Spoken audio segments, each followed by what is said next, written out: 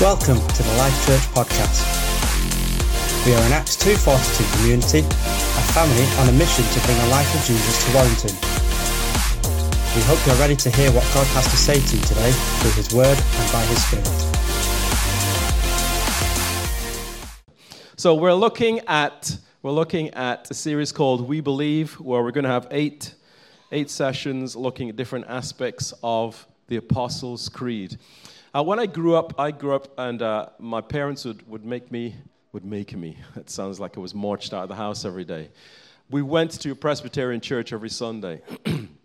And part of the service in the Presbyterian church is there'd be a point in the service where everybody would stand and would recite the Apostles' Creed together. We'd recite that together. So I know that. I didn't plan to learn it, but because I stood up every Sunday and went through it, it embedded itself in me.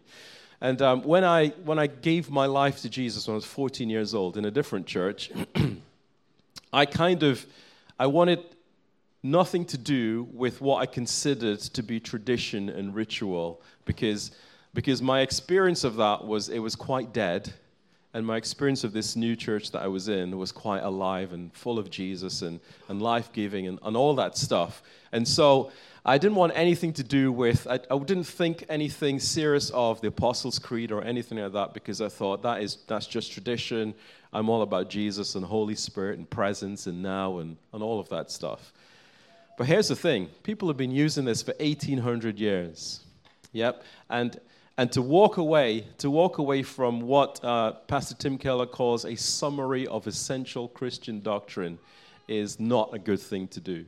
Because remember, 1,800 years ago, not everybody could read, not everybody had access to the Bible, not everybody had access to the stuff that we have now. And so there was this thing, this Apostles' Creed, that pulled together the elements of Christianity, the elements of Christian faith, to help people to remember what was important, and to help people to be able to say, actually, that's not what we believe, because this is what we believe. So to help to correct against error. So we're not looking at the Apostles' Creed because, it's something we need to learn. We're looking at the Apostles' Creed because it reminds us what's in Scripture. So we're looking at Scripture, not necessarily we're looking at the Apostles' Creed. I want to make that clear as well. And so this morning we are looking at the first bit, and I have the challenge of looking conceptually and theologically at God, the Father and Creator in 30 minutes. It's going to be great. Hold on to your chairs is what I'm going to say. God, the Father and Creator. God is our Father and Creator. I was thinking about this and spending a bit of time praying, and I was saying, God, where do I start? Where do I start talking about you as God, you as Father, you as Creator? Where do I start? And to be honest, just giving you a peek behind the curtain, I was a little bit frustrated because, there's so much to talk about, and this is such a big topic. And when I'm preparing stuff, I like to have what's called a hook, something that just gets me into it. Once we're in. But if I don't have a hook, it just frustrates me a little bit. So I was praying, saying, God, where do we start? And then this phrase dropped into my head, and I thought, yes, that's where we'll go. And the phrase is this: origin story. Origin story. I love movies. And I love all sorts of movies, but particularly like superhero movies because I'm still a child inside. And in every superhero movie, at some point, there will be an origin story. So we've got Spider-Man. Spider-Man's origin story is bitten by a radioactive spider. Yeah, please avoid radioactive spiders if you can. We've got Iron Man. He gets into an accident. He has to build a machine to keep him alive, to stop these bits of metal from getting to his heart.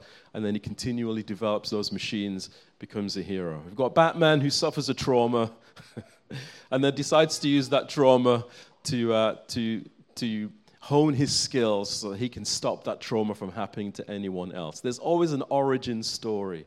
And we like the origin story. We like, when we're watching a movie and we have a little flashback to see how this person got to be where they are, we like those things. When I say we, I'm talking about myself.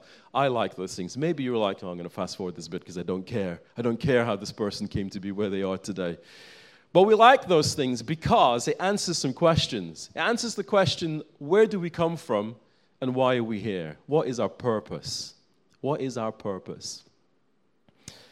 And when that phrase, origin story, dropped into my head, I thought, this line, God, our Father and Creator, that is our origin story. That is our origin story.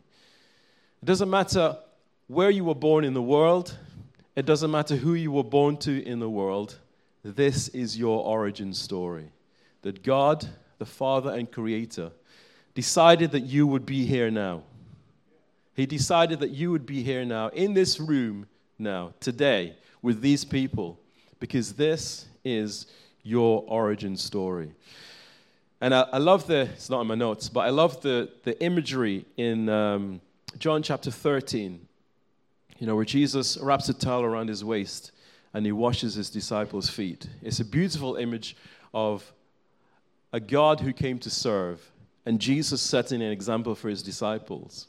But before all of that happened, I don't know if you remember this, but the beginning of chapter 13, it says, then Jesus, knowing where he had come from, knowing who he was and where he was going, took a towel, wrapped it around his waist, and washed his disciples' feet. He knew who he was, he knew where he was going, and he took a towel and wrapped it around his waist and washed his disciples' feet. And I think about that sometimes, and think about my adolescence. I think about what it was like where I grew up. I grew up in a country called Guyana in South America. I think about my childhood. I think about all the things that influenced me, all the things that took me to the place where one Thursday night, I think it might have been a Tuesday night, I was stood at the front of a church saying, yes, Jesus, I want to follow you for the rest of my life. I think about all the things that got me to that point. And those things are good, but that is my origin story. That's where my story starts. My story starts with God, the Father and Creator. And your story starts with God, the Father and Creator, which is why it is important to remember that He is our Father and our Creator. So we'll look at those three things in the next 25 minutes or so, and we'll see what Jesus has to say to us. So let's talk about the Father. We used it this morning in the Lord's Prayer. There was a moment where the disciples saw that there was something different about the way that Jesus interacted with God.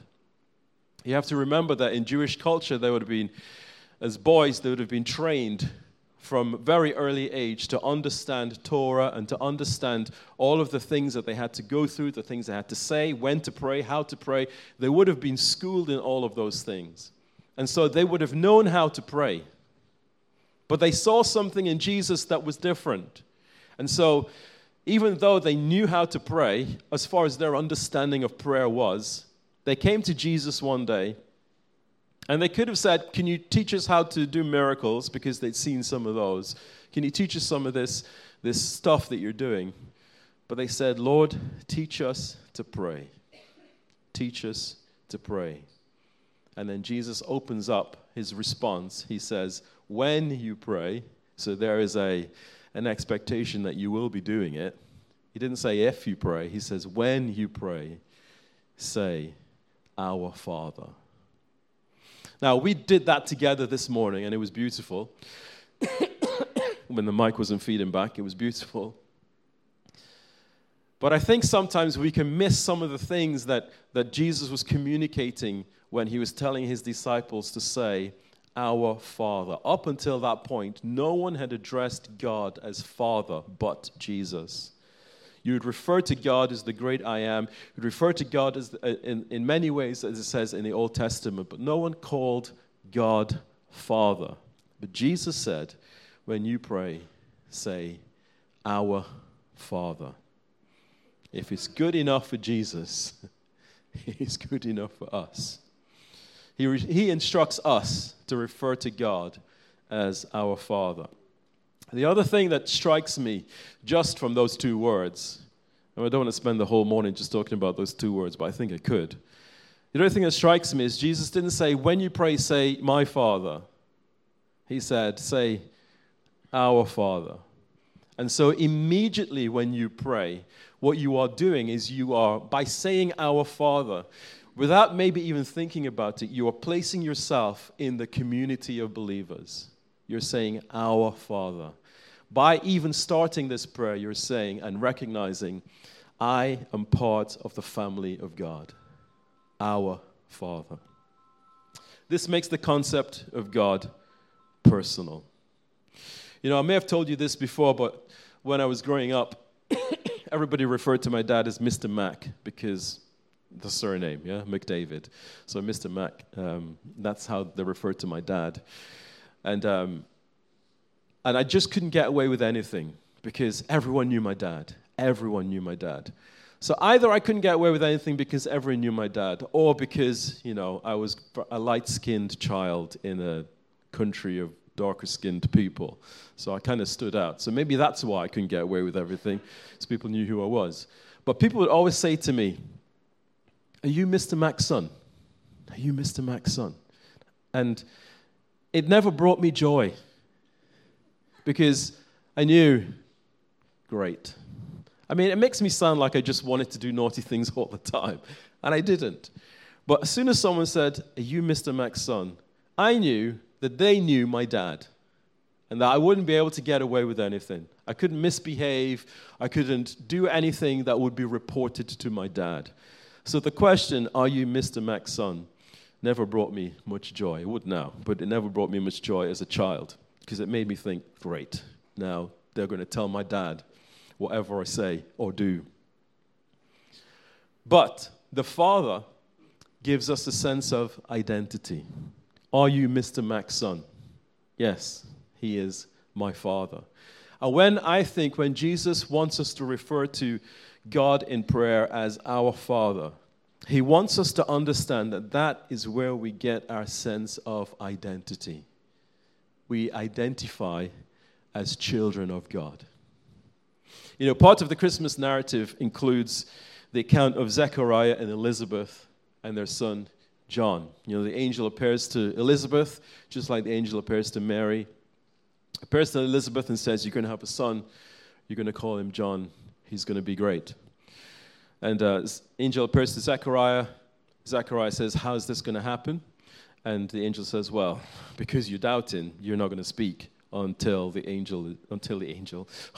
child is born. So Zechariah, from that moment, is not able to say anything else. And we don't know how talkative he was. Maybe that was a blessing to the people around him. I don't know. But then the child is born, and the family are around. And it's quite an important moment in Jewish culture when you're naming a child. So the family are around, and it's expected that you will use a name that is in the family. And so they're saying, what are you going to call this child? And Elizabeth says, we're going to call him John. And they're like, well, John is not a name in the family. So what are you going to call this child? And Zechariah, the Bible says Zechariah writes. He writes because he can't speak. He writes down, his name is John. And from that moment, he's able to speak again. But the name John means God is gracious. God is gracious. And so Zechariah writes, his name is John. And in my mind, I'm imagining him writing, God is gracious on the tablet that he's been given. God is gracious. And from that moment, he is able to speak again. But the Father is the one who gives the name to the child in this instance. The Father is the one who gives us our identity. 1 John chapter 3, verse 1 says, see what an incredible quality of love the Father has shown to us, that we would be permitted to be named and called and counted the children of God. We can't take this for granted. We can't and shouldn't take this for granted, that we could be called the children of God. Now, this doesn't apply to everyone. I just want you to know that. God is God and Father and Creator, but the Father bit does not apply to everyone. It applies to certain people. Let's hope you're one of those. John chapter 1, you should be one of those. John chapter 1, verse 11 says this, he came to that which was his own, and his own did not receive him. You remember this because we read this at Christmas. Yet to all who did receive him, to those who believed in his name, he gave the right to become children of God. Children born not of natural descent, nor of human decision, or of a husband's will, but born of God. To all who receive him. So there is some action on our part. So when we say, as I used to do in my Presbyterian church, stood up every Sunday saying, I believe in God the Father. I could say those words, but actually, if I hadn't encountered and received Jesus with everything that I am, then all I am doing is saying words. And I think that was my issue. I think that was my issue as a teenager. All we're doing is saying words. Do we actually mean what we're saying? And so the fact that God is our Father speaks to the fact that we are part of a family. Whether you have experienced great family life growing up or not, we are part of a family. It speaks to the fact that we belong. Let me tell you this morning. You belong. The Father loves you and sees you as his son or his daughter, and you belong. And everything that he is supersedes any experience you have had of a good or a terrible dad. He is an incredible father to us, and he loves you, and you belong. It's not just that we believe in God the Father, we believe in the Creator. He is our Creator. I took this photo one of my early morning walks. You can't see much because it was dark. But in the kind of little splodge there, see that little bright light in the sky? That is the planet Venus. And I quite like this kind of stuff, yeah? So put your hand up when you've had enough. I quite like this kind of stuff. That is the planet Venus that I took a photograph of on my early morning walk. I am just amazed that I can walk, look up in the sky, and recognize a planet, a different planet. Listen, a different planet. I can see it in the sky. That is amazing to me. Yeah. So we're in the solar system. Yeah. We know that. It's just if you don't know that, please write that down. It's quite important. It should be part of your address. The solar system is part of the Milky Way galaxy. And in the Milky Way galaxy, they reckon there's between 250 to 500 billion stars. Yeah. Someone said if you had the power and you wanted to bless everyone on the planet currently, 7 billion people on the planet, and said, I want to give you some stars. I'm just going to divide the stars up so you can each have some stars. How many stars do you think each person would have? And the answer is 7 trillion. Yeah, 7 trillion. It makes my head hurt. Let me help you. Let me help you. I need a volunteer. Let me help you with some of this, because it just blows my mind when we think about God the Creator. So what we're going to do is build a tiny scale model of our solar system together. Yeah, tiny one. Scale model, though. So here we have Earth. It's a peppercorn. Adam, if you can be responsible for Earth, please. Where'd you put that other thing, Ethan? And then to represent the sun, we have this ball. Ethan, you can have the ball. Should just stand holding them close together so you can see comparatively. Actually, it's not quite accurate because the ball should be a basketball. Yeah, so comparatively, a peppercorn towards a basketball is roughly the Earth to the sun. Yeah, and the distance is about the width of this room. So if you go stand over there, Ethan, and Adam, if you go and stand over there. So this is our solar system. Yeah, so that is the sun, bright sun that you see in the mornings. Sometimes apparently exists. And then over there, that's us on that peppercorn orbiting the sun. So, the sun is the star in our solar system, okay? So that roughly is the distance. In those scales, that's roughly the distance. I've worked it out. So here's the question, okay? That's our sun in one solar system. if we're going to do another scale, and if I got something else to give to Jeremy, and I gave Jeremy another ball and said, Jeremy, you're going to be the next closest star to us. So that's the sun in our solar system. The next closest star is a star called Proxima Centauri in the galaxy, in the solar system called Alpha Centauri. Yeah? So where would we put Jeremy to be in this little scale model that we're doing? Where would Jeremy have to go and stand? It would definitely have to be outside, wouldn't it? Yeah, because it's not going to be inside. It's have to be outside this room. So maybe the gate, maybe the street down the road, maybe the town center. I think, well, we've done this before, Adam, that's why. If we're going to do scale of Earth to our sun, and then Earth to the next nearest sun, it's just the next nearest sun, Jeremy would have to go and stand in Chicago. So, let us know when you get there, and then we'll carry on this preach. Chicago. That's the next nearest star. Okay, let me just go back. There are at least 250 to 500 billion stars in our Milky Way galaxy. It makes your head hurt. It makes my head hurt. You can sit down, guys. Thank you. It makes my head hurt to think that we are just on that tiny peppercorn in this vast, vast universe that God has made. Psalm 8, verses 3 to 4 says, when I look at the night sky and see the work of your fingers, the moon and the stars you set in place, what are mere mortals that you should think about them? Human beings that you should care for them. Incredible. So if the universe is this incredibly vast and God is at the center of it, what does that tell us? It tells us that you're not. You are not at the center of the universe. God is. The Creator is at the center of the universe. I love that while I was thinking about this, this other passage came to mind of the incident where God speaks to Jeremiah.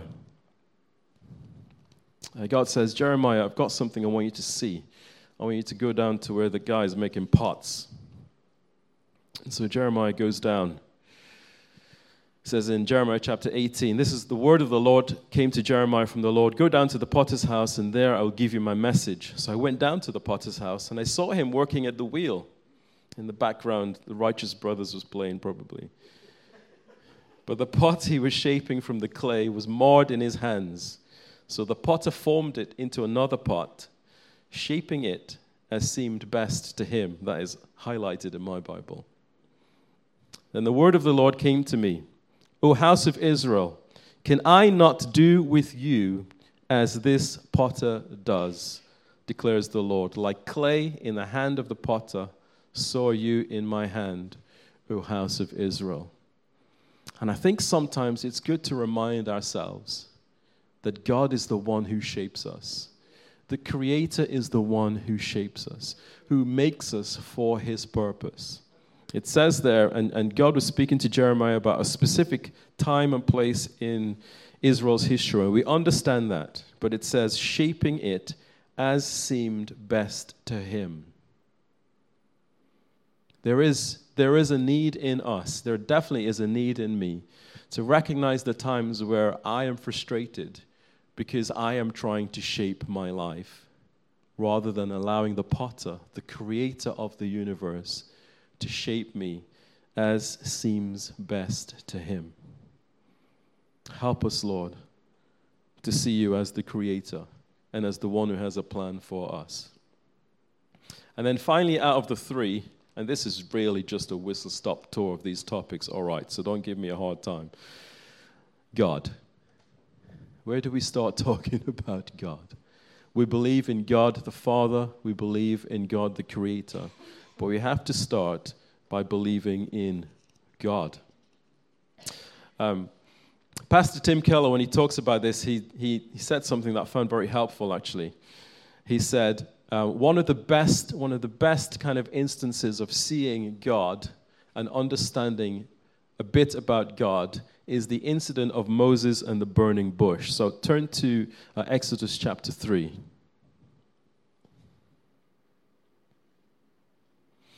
It says, Moses was tending the flock of Jethro, his father-in-law, the priest of Midian, and he led the flock to the far side of the desert and came to Horeb, the mountain of God. There the angel of the Lord appeared to him in flames of fire from within a bush. Moses saw that though the bush was on fire, it did not burn up. So Moses thought, I will go over and see this strange sight, why the bush does not burn up. When the Lord saw that he had gone over to look, God called to him from the bush, Moses, Moses. And Moses said, here I am. Which is interesting, because I don't think I would be replying to a bush that spoke my name. My reply would be, see ya. Do not come any closer, God said. Take off your sandals, for the place where you're standing is holy ground. Then he said, I am the God of your father, the God of Abraham, the God of Isaac, and the God of Jacob. At this Moses hid his face, because he was afraid to look at God. The Lord said, I have indeed seen the misery of my people in Egypt. I've heard them crying out because of their slave drivers. I'm concerned about their suffering, so I've come down to rescue them from the land of the Egyptians and to bring them in. He goes on to say some other stuff. He says, I'm sending you. Moses says to God, who am I that I should go to Pharaoh? God says, I will be with you. Moses says, suppose I go, and they say, who sent you? What is his name? What shall I tell them? And then God says to Moses, I am who I am. Or basically he says, being. Tell them being has sent you. Being has sent you. Not a being, but existence almost. Being has sent you. Yeah, Tim Keller says that the reason it is interesting that God chooses to reveal himself to Moses in the burning bush as fire that does not consume the bush is that he was communicating something important to Moses. The reason Moses stopped to see the bush that was burning, because bushes that spontaneously combust apparently is not that different, not that unusual in that climate, in that place where Moses was. The reason Moses stopped and to see this bush and pay a little more attention to it was because it was on fire, but it wasn't being consumed, and the fire wasn't changing. So there was something unusual about that. So Moses stopped to see it. Usually, if you have a fire, you need fuel. And then once the fuel is gone, the fire is gone. But in this instance, it didn't. And it's like God was communicating something. I do not depend on anything, but everything depends on me. I do not depend on anything. God is self-sustaining. And that is worth remembering, because sometimes we feel like we have to help God. We have to help him. We have to serve him because he needs us. He chooses to use us because he loves us, and he wants to be in partnership with us. But he doesn't need us in that sense to be who he is. He depends on nothing, and everything depends on him. And the other aspect of God that God communicates to Moses from the burning bush is that he isn't just to be seen. He is to be experienced. You don't just see fire. You hear fire. You feel the heat. You feel the warmth, which we are kind of grateful for today. You feel the warmth. You can see it. You can feel it. You can smell it sometimes. If I was to describe a meal to you that I had over Christmas, it always goes back to food, doesn't it? If I was to describe a meal that I had over Christmas, I could go into lots of details about, the sauce that we had, the spices that went into it. Some of you are looking at me funny. Okay, you've made a New Year's resolution. If I was to describe a really good salad to you, and I talked about the crunch, Bernie's making a face at me. I talked about the crunch of the fresh vegetables. I talked about the sesame seeds maybe that I put in, the kind of the dressing. All of that is great. But actually, what do you need to do to fully experience the salad? You need to eat it. You need to taste it. I can talk about it forever, and I can describe it in great detail. I would never do it with a salad. But I can talk about food and describe it in great detail. But actually, for you to really understand what I'm talking about, you would have to eat it yourself. The Bible says, taste and see that God is good. It doesn't say look and know. It says taste and see that God is good. And so there has to be that difference from people who stand and say, I believe in God the Father, the maker of heaven and earth. That's great to say that you believe, but you can say that you believe and still not know him. You can say those words, but still not know who he is. And he wants you to know who he is. He wants you to experience him as your Father, as your Creator, as your God. He wants you to experience him. So as we go through this series and we'll look at different aspects of doctrine, different aspects of who God is, different aspects of what we believe as Christians, it isn't just so that we know stuff. It's important to know stuff. But it is also important that we experience who God is, that we taste and see who God is. And so if we do nothing else from this talk this morning, what I'd really like us to do is, we'll do that in a moment, but also in your quiet time at home when you're on your own, just to say, God, this year I want to taste and see who you are. I want to have a greater appreciation for you as my Father. I want to have a greater understanding of you as my Creator. But more than that, I want to taste and see who you are. Let's bow our heads. We've come to the end of this week's message. We hope you've been impacted and inspired. Please keep up to date with everything that's happening by visiting our website at www.lifechurchwarrington.com.